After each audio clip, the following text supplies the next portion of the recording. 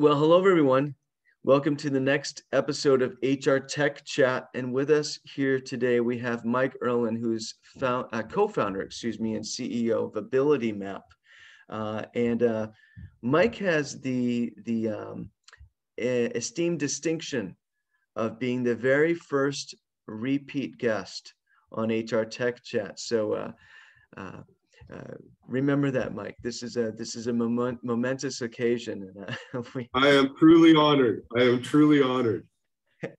Well, we're honored to have you. Really are. I mean, this has just been a great ongoing conversation that you and I have been having around psychometrics, having the right instrument in place to understand what your employer culture is, who the best people are to hire, who's going to be a good fit with your organization, and where hiring organizations go wrong, not because they're mean or they're just not paying attention. They're just going with what they think is right, and it's not necessarily. And one thing that I'd like to get into today as well is just the idea of how AI fits into all of this, because as we know, AI fits into everything. And also I would be remiss without saying that you join us today from down under. So technically it is, I'm speaking to the future right now. You folks are already in tomorrow, I always find that fascinating. You know, I almost played it again. So Lee and I went for a hike this morning, and we go out to this beautiful point looking out over the mountains. And I almost brought my iPad and my cell phone, and I was going to call you from a cliff looking out over Australia. But I had to wait too long, and we're in fall and it's bloody cold outside. So I'm doing it in the office instead. That would have been really cool, but I'm glad you're warm, and that's the most important thing. Thank you. Yeah. Do you want to just share with us a little, just again, for anyone in our audience who hasn't seen the first episode, and I encourage them all to view it, and we'll include a link with the post about this once it goes live. But could you just share with us a little bit of what Ability Map does, and just sort of the history that led you to that? And it's a fascinating story. Thank you. I essentially what Ability Map is a business productivity and workforce satisfaction uplift solution. Okay, that's essentially what we do, and we do it with SaaS, and it's all current and all that good stuff. The problem statement that our clients were facing, and a lot of people continue to face, was this persistent 1/3 problem, where about 1/3 of any of our workforce just isn't in the right role, isn't producing the way that we need.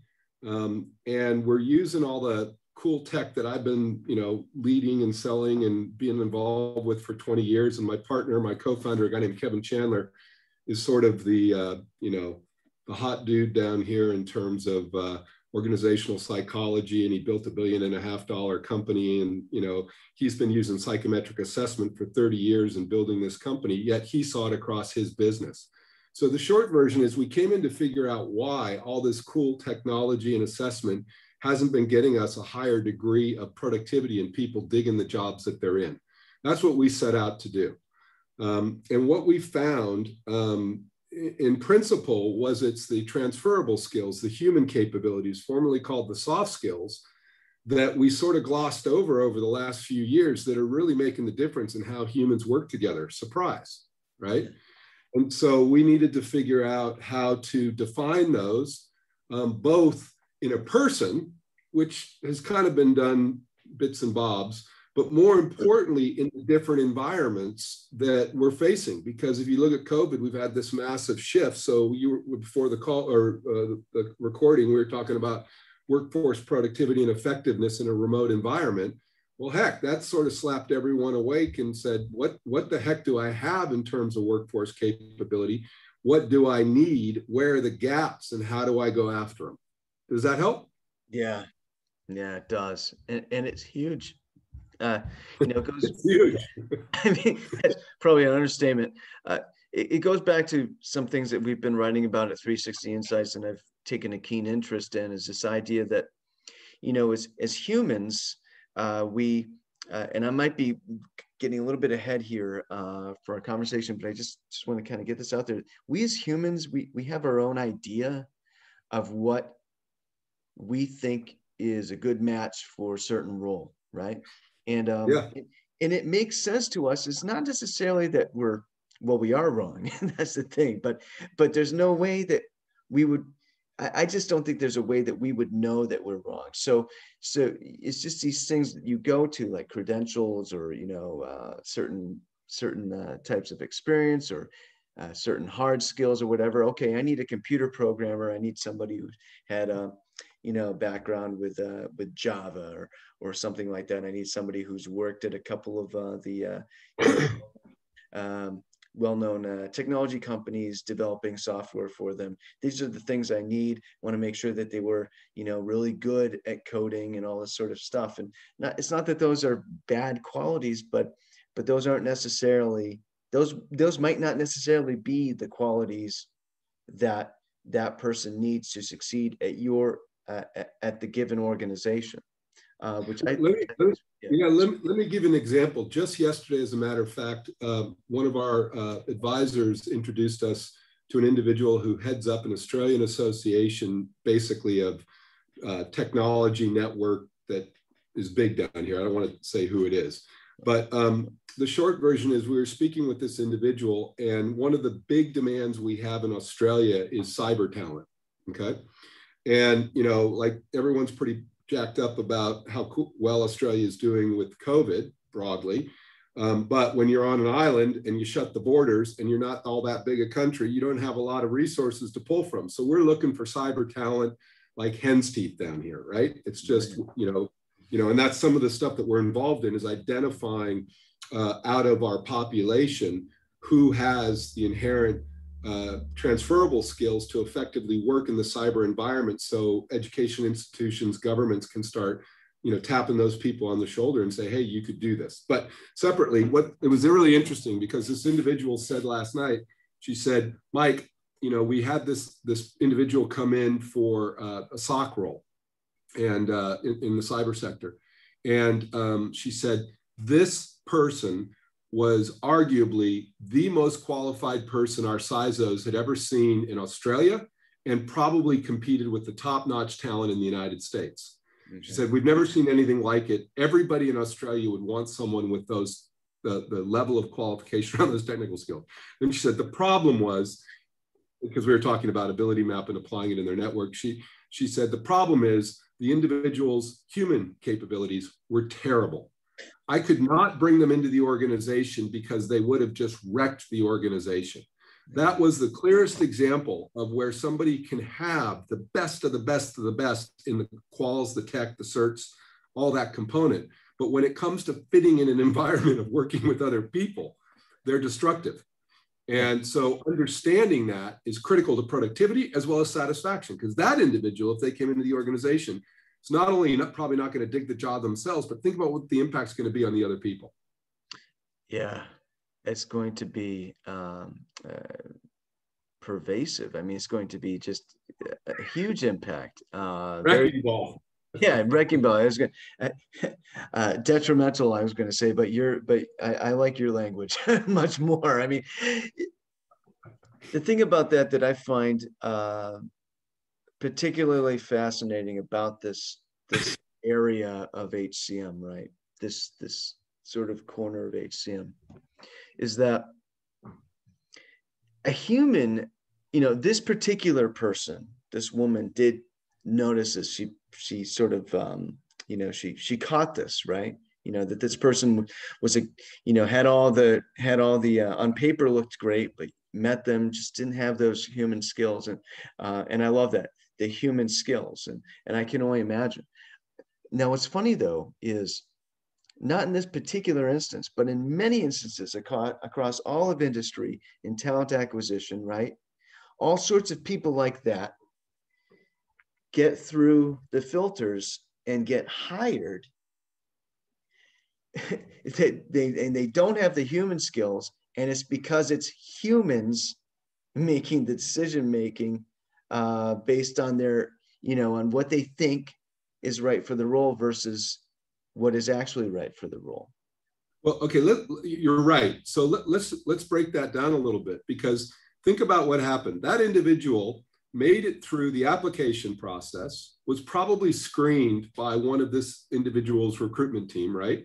At least one screening. This individual got to basically the senior VP of HR. Okay. So think about all the people that had to be touched before this critical role got to that position, at which time she identified how big an issue this is. So there was a lot of time cost wasted of the organization as well as the individual, let alone had they hired them, the knock-on effect of 1 month in this case. She said, I think it would have started to show itself in 2 weeks. That's what she said. So then if they had the courage to do what so many of us don't do well, which is to move the person out of the business, most of us sit on our hands. After 4 weeks, we know it's not right. 3 months later, we go, oh, I really got to do something about that. All of a sudden, it's a year on when we still have a culture pirate in the business. I mean, this is broadly, that happens a lot. Some of us don't do that. Some of us do. But, you know, the knock-on cost, I mean, if you just think that through, the knock-on cost and just hard cost in bringing them in and not weeding them out earlier, because somebody had a biased view that those quals overrode everything without considering the human aspect. Yeah. Oh, absolutely. And the thing that's interesting about that is that, too, is those costs, you know, they accumulate. They, you know, it's like a snowball, right? So if you stop it right at, you know, the initial screening interview, right, then that's great, because you've only wasted you know, maybe 15 to 20 minutes of time, right? Well, not not including the time it took to source that person, right? But then as it goes along, right, you're wasting more and more time, and then okay, then you can think of, okay, from date of hire to date of departure, all right. You can go straight from date of hire. You can skip all that part where they were actually employed by you. Just go to date of departure, and then you can factor in, calculate in, for instance, you know, SHRM's, you know, it's 90% to 200% of employees' annual pay to replace them. That's the cost, right? It's you know, for a high level coder like that, might be in the 170% range or higher, right? Okay. Yeah. Not to the impact of productivity of other people, because he had someone who was, people were wanting to go home at, you know, they were watching the clock at, you know, 4:30 to get out of the office, or, you know, to shut down their Zoom.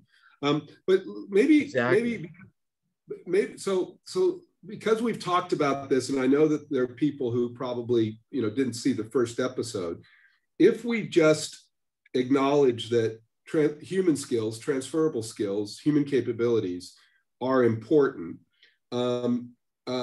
maybe we talk a little bit about, well, how might AI and tech in different parts of today address that use case that we're just talking about, and what are some of the concerns that we're seeing? Because I'd go back to, you know, a few years ago, AWS came out with or Amazon came out with this AI tech that started basically, the technology started building in biases, you know, that it had. And because AI is a black box, this thing's just running. I mean, if you follow Musk at all, Musk is all about AI is one of the most dangerous things this globe faces, you know? So, you know, I think there's a really, you know, there's a set of, is it morals? That's not the right word, but we're facing, what is it? Ethics. It's an ethical dilemma. Yeah. Yeah, there's a real ethical dilemma that's coming with AI, and I'm all for it. But you know, what was it? Probably 4 years ago, Sumser and I, John Sumser and I was on a podcast of his in San Francisco, and he goes, "Mike, are you guys using AI?" Because everybody back then was saying, "Oh, we're AI this, AI that." All the HR tech was, right? I go, "John, man, I haven't even gone near AI. I'm not going to touch it until I have an evidence base that I know, based on the best research, is rock solid, right?" And then once we have that, then that gives me a governor against letting an AI, letting AI sort of start using that as a data source, because I know a reference point is of high quality. That's the risk that I see in this, is that when you create a black box and it starts going out and making its own decisions, and that is the risk of AI. The pace of decision making, the way decisions are made, it will come up. There's all sorts of books on this. I'm trying to read a bunch of them right now, but it comes up with, it can come up with solutions, absence of ethics. Yeah. And one of the concerns is, and I know John Sumser, and it's so funny you mentioned his podcast. I was about to mention John Sumser and the research he's done into AI with the HR Examiner and all of that. It's really great stuff. Really? Yeah. And one of the concerns is around, the development of the AI and who's developing the AI and their biases, their inherent, but that they're unaware of. It's not that they're being mean or they're purposely, doing the wrong things. It's just they do what they know, right? And so now maybe you could help us understand a little bit around that, because to my mind, let me just sort of my position, or not my position, but my thesis or my developing hypothesis or whatever it is. Does it deal with Maslow's hierarchy? No, we can talk about that later then. This idea that, so we talked about this, applying the psychometrics to this dilemma first, not to the hiring dilemma, to the talent acquisition, to the idea, to the dilemma of how do I bring the right people into my organization? How do I understand what my organization is on the inside, so I can bring the right people in who are going to fit in that way, not just the people who know how to do what I need done, right? So there's a psychometrics piece of it, which is part and parcel of ability map, right? But then, and tell me if I'm wrong on that. But then what are they doing? What are some examples of what they're doing with AI right now that's sort of ignoring sound psychometrics and could be, sort of derailing this very a diligent, assiduous process to do it right with psychometrics first, and then developing enough data, and then setting loose AI on that. Am I making any sense? I think so. Let's start going down it for a second. So first off, have you read Homo Deus by chance? No, I have not. I gotta write that down. Homo Deus, the first book is called Sapiens, and Sapiens is a history of humanity. And then Homo Deus means God man, right? God human. Mm-hmm. And it talks about our humanity's pursuit of eternal life. And actually, you'll like it because it actually ties back to Maslow a little bit. Anyway, but the last chapter is about essentially algorithms and our abdication of decision responsibility to algorithms and what that means. Okay.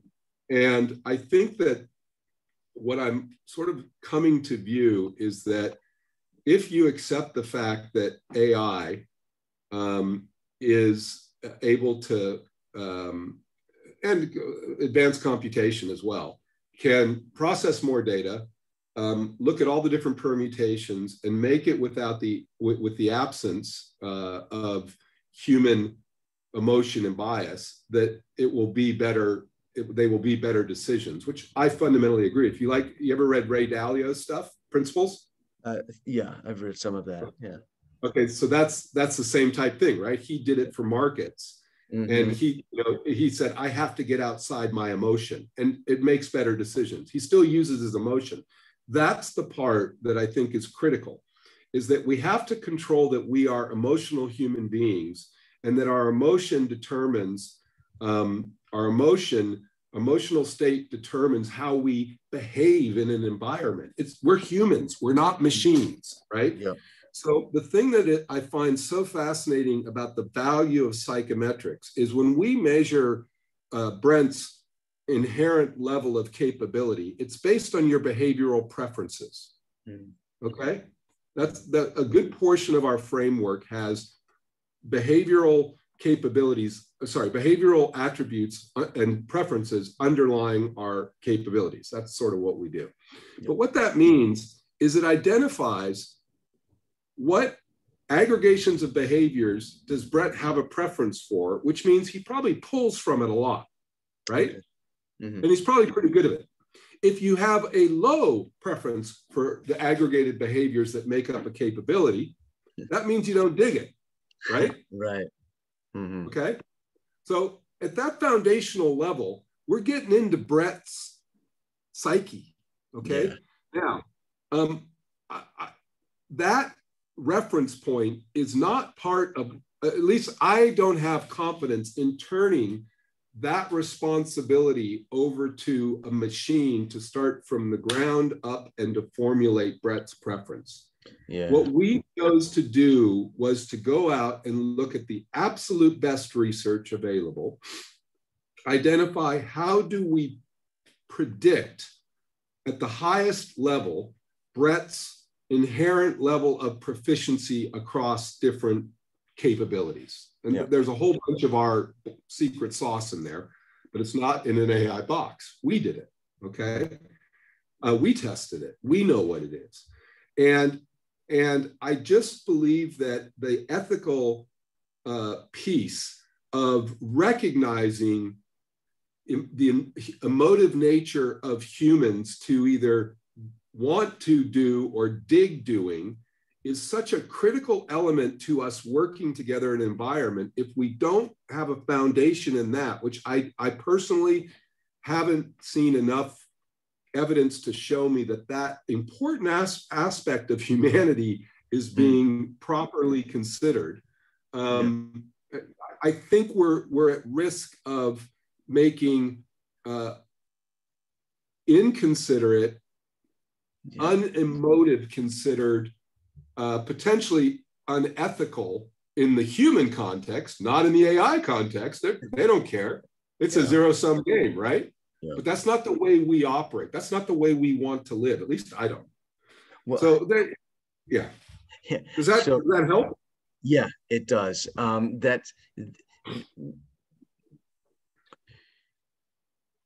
If we don't do this, what you're describing, if we don't do what you're describing, we're going to be in perpetually more and more increasingly in perpetually combative relationship with AI. And it's going to, I hate to, invoke a popular movie, but it could end up looking like the Terminator. I mean, not to be too cute about it, but we could very well, we want to be in a reciprocal, positive loop of a relationship with AI. And the way to do that is to start in the right place. If we don't start in the right place, we may very well not have an opportunity to reset. I agree. So check this out. This is kind of interesting. This is the line of thought I'm on lately, all right?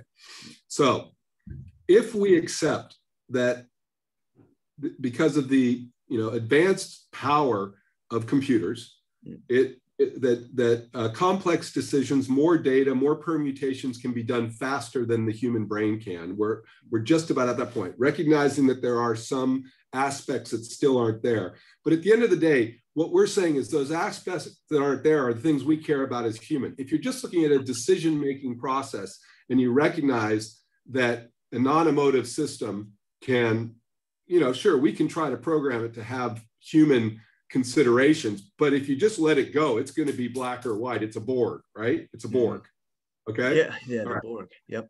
Right. Now, what I find pretty fascinating is two things.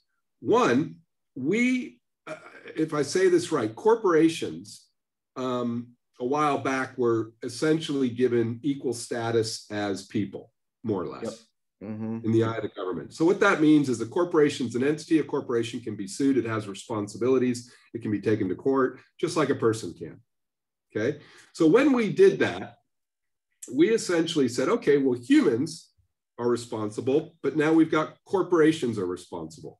Yeah. How big a step do you think it is before we start giving an set of algorithms, the equal status of corporations and people?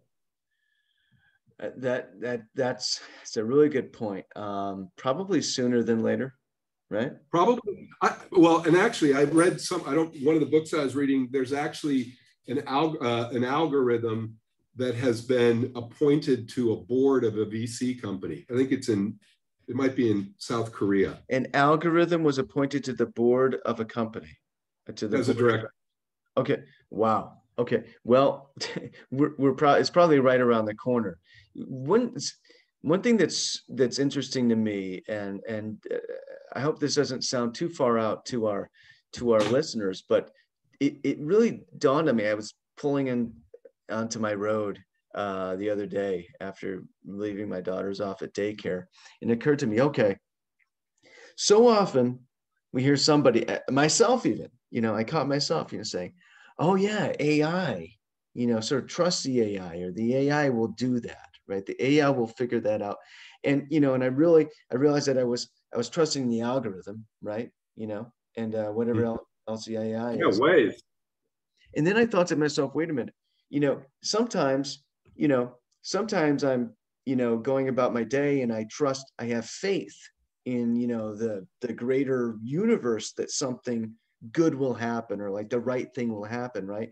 And then it occurred to me, wait a minute, am I looking at, and I'm certainly not the only person, are we looking at AI almost as a deity, right? And so, I mean, okay, I've seen headlines about the AI God or whatever, and all these sorts of things, and then I went down this rabbit hole that it was a real daymare that I won't share with everybody here, but daymare.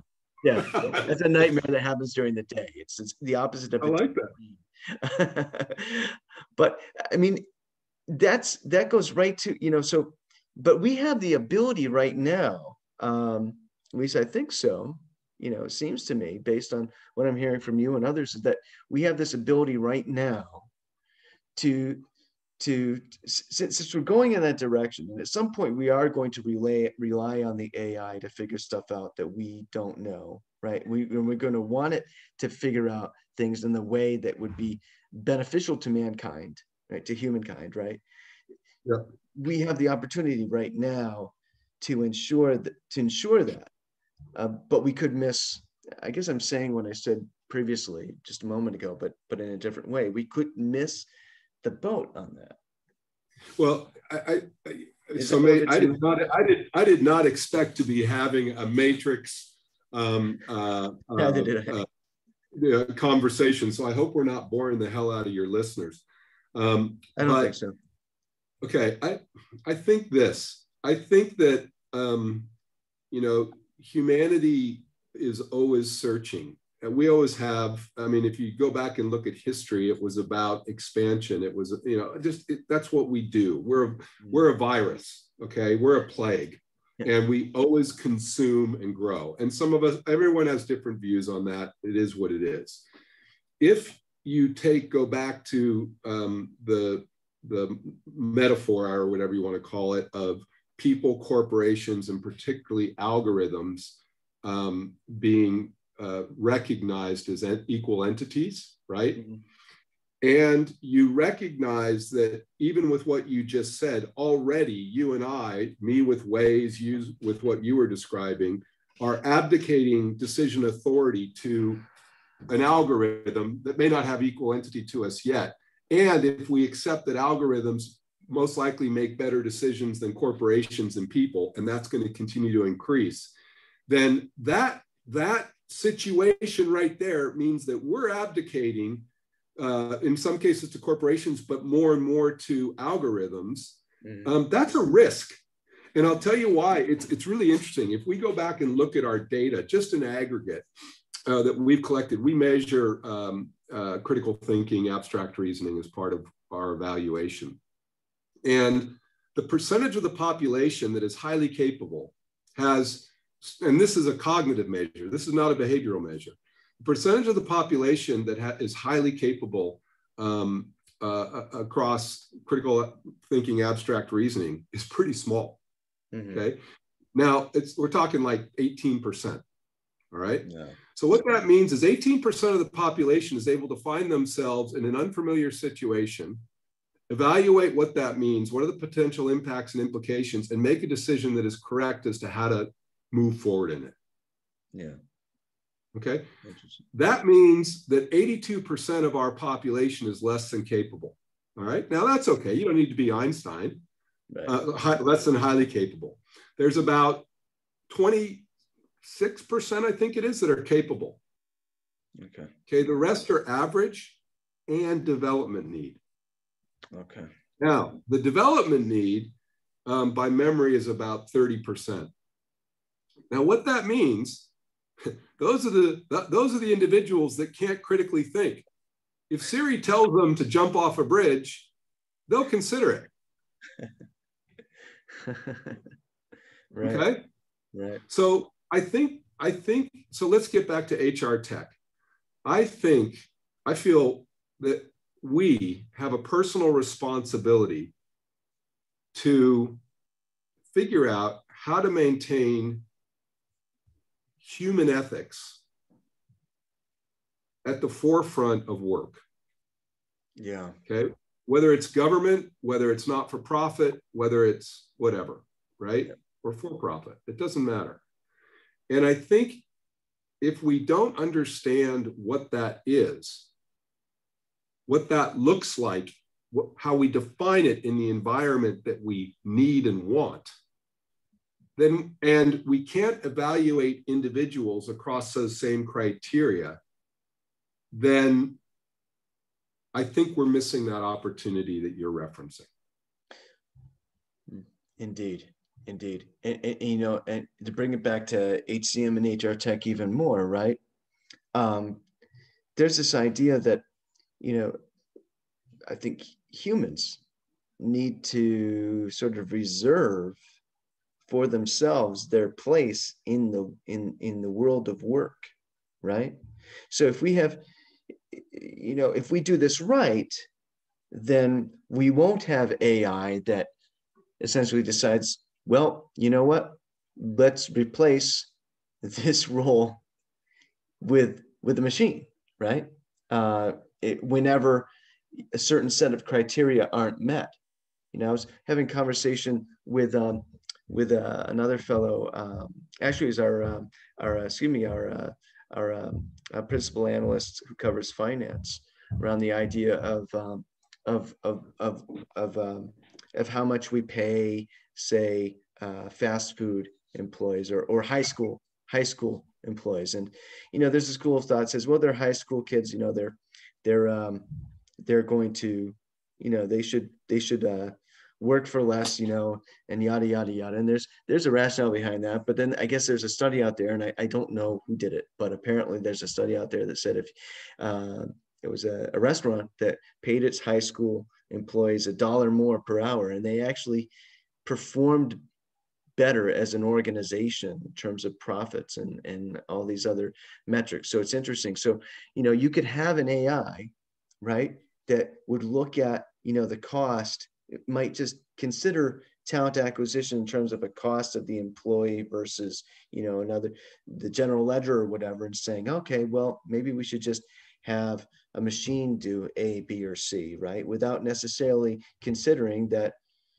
what if we hired high school students at $1 more per hour, we might actually achieve X, Y, and Z. That could be a scenario. Yeah, and that, I mean, those are, you know, well, and again, it's, you say, you know, in this discussion topic where you're saying that the company made more profit than others that didn't. So from a profit standpoint, that comes out. There comes a point where which is a very controversial subject, but is profit our ultimate motive? Right. Right? I mean, you know, excuse me. I mean, I'm in a company that's a, you know, early stage, high growth company, and I'll guarantee you my shareholders think about, you know, making money, as do I. Yep. But, you know, the thing that we think about here and it's because of the space we're in, is think about it this way. If we, which we do, we define the capabilities that support our vision, values, and purpose. So that's our culture, right? We think about the capabilities that are necessary to be effective in our growing company, okay? We also think about what are the capabilities necessary to be effective in the fact that we're working remotely. We measure that, okay? And we measure ourselves, the people we're looking to hire, everything against our culture, and whether they can work effectively in an isolated environment, because this is going to go up and down for a while. We also measure it against the requirements of a specific job, because different jobs have different types of transferable human skills needed to do that, all right? The basic premise is that if you know what that is, and if I go back to our discussion about what are psychometrics, or at least how we use psychometrics, the psychometrics don't do what we do, right? Mm-hmm. They measure behavior. The key thing is to aggregate them into what people do. That's part of what we've done. Mm-hmm. But if you, the key to this is, if you've been on a team, in a company, in a family, where the foundation of what it's about, you know what it is, and everybody's buying into it. In other words, they have a preference for that. They dig doing it, and they're good doing it. Yeah.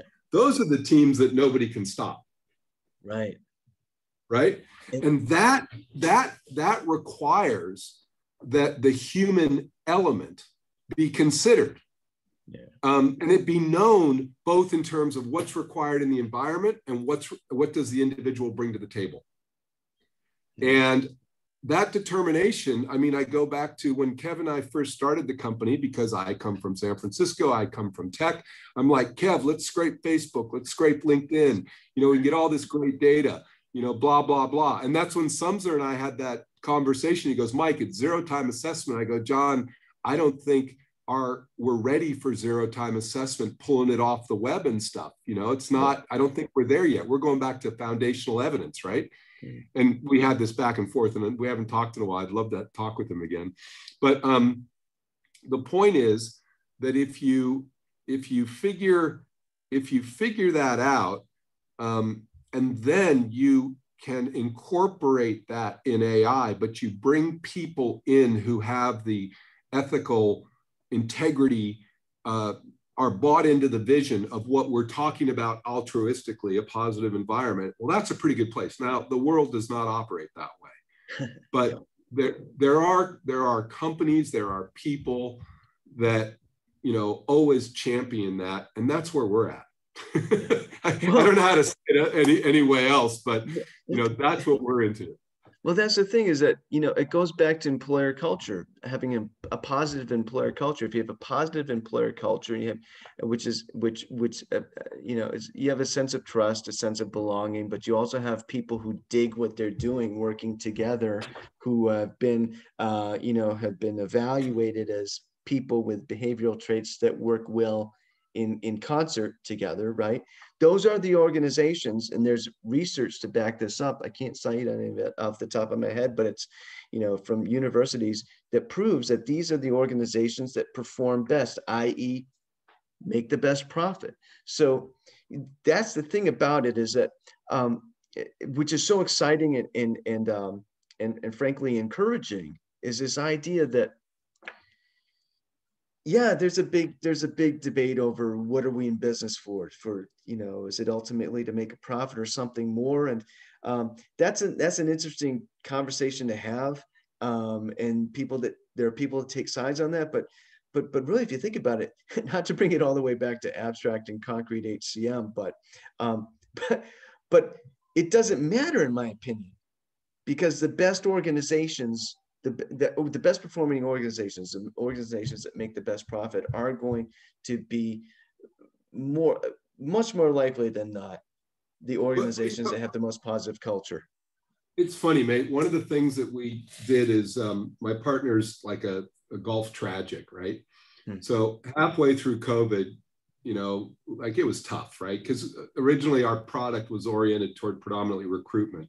And then we moved to we were developed through the first half of COVID, kept going for our vision, which is basically full human capital management planning, seeing what you're actually working with from capability, because that then can then inform acquisition, development, performance support, and mobility. So that's what we did. But what Kev did in the middle was he went out and he basically talked to a bunch of professional golf coaches, and he developed a high performance elite golfer profile. And we started selling that to golfers, because the neuromechanics are what matter in golf, right? Okay. If you have a great swing, that's fine. But if you can't calm your mind or focus or set goals or set a strategy, it's the human skills that actually make the difference between a really good golfer and not. So we do a profile against that. But my reason for saying that is this. You're talking about workforces. And for some reason, we have a difficult time thinking about, well, boy, yeah, that makes sense that if we have people that we know what we need done and we get people who dig doing that, that should mean that we're more successful. For some reason, in the business context, we don't actually get that as much, right? All you got to do is look at U.S. women's soccer. Yeah. Okay. Those ladies are a united team. Look at the All Blacks. Mm-hmm. They are a united team, right? Mm-hmm. They've got a complement of human transferable skills on that team that they know how to tick together, and they love doing it. Yeah. Yeah. Right. In sport, you can see it. It makes sense. In business, it becomes more abstract, but it's the same principle. Mm-hmm. Absolutely. Absolutely. You know what, and it goes back to this idea also that, I think that there's an opportunity today at this juncture, right? And it's pressing actually right now that we do, but there's also an opportunity to understand that, the financial leaderships and accounting's view of the organization. By that I don't mean sort of their opinion of the organization, but just their view of it, how they look at the organization. It's important. It is important, but it is not the full view. Yeah, it's what causes, like one of our best clients right now is a CFO. He's a really cool dude, and he gets this stuff. He's championed it all the way across the business, the CEO. He just called me yesterday and he goes, Mike, we're reporting up to global. And one of the initiatives is to de-bias recruitment. And he said, I'm so proud to say I'm sending them up this thing on what we've been doing with Ability Map over the last 7 months. We've already de-biased recruitment. And I go, good on you, mate. That's awesome. That's awesome. Yeah, there are leaders in finance in the CFO position that are in the role of CFO who sort of, they're on the bleeding edge. They're expanding their vision, and those are the people that's super important, because there's an opportunity to expand the consciousness, without sounding too corny, of the organization. I think it's like if you're judging your organization's success, well, if you are making decisions on what to do next in the organization based solely on accounting's view or the financial leadership's view, of the conventional financial leader's view, right? It's kind of like driving 90 miles per hour at night with your high beams on. Technically, you're driving blind, because you won't be able to stop in time if a deer comes out in front of you just beyond the reach of your headlights. All you got to do is run through a fog bank and you're in trouble. Exactly. Yeah. This has been, yeah. That's really good, mate. I didn't expect this conversation. I never know what to expect when I get with you, and I kind of dig that. I didn't expect it either. Yeah, I hope your listeners get value. As we said last time, this was a trip of a conversation, but I think what's, let me just take it back. I think, abstract concrete HR is, I bought into that concept when you introduced it to me. It ties, as we said, to the yin and the yang of what we're about, right? And I think we've touched on it again, interestingly, in that there is a human component that has not been able to be effectively defined, measured, and compared, that really matters. it really matters. I mean, it matters. And it matters even more because we're getting to the point where we're creating decision capabilities through advanced computing and AI. And as humans, we have a broad propensity to abdicate decision authority to those. And if we don't get particularly leaders, but more people who are able to behave and operate in line with human ethics, you know, it could get ugly. Yeah, yeah. I beautifully stated. Thank you so much for joining us, Mike. This has been fantastic. I have to get to baby watching now, so that's otherwise we could continue speaking. Yeah. Yeah. Till next time, and maybe one of these days we'll be able to have a beer down under. Mate, I would absolutely adore that. We'll go for a walk in the bush, and we'll have a look. It's really good to see you, Brent. All my Awesome. best. Take care, Mike. Take Bye-bye. care, mate. Bye-bye.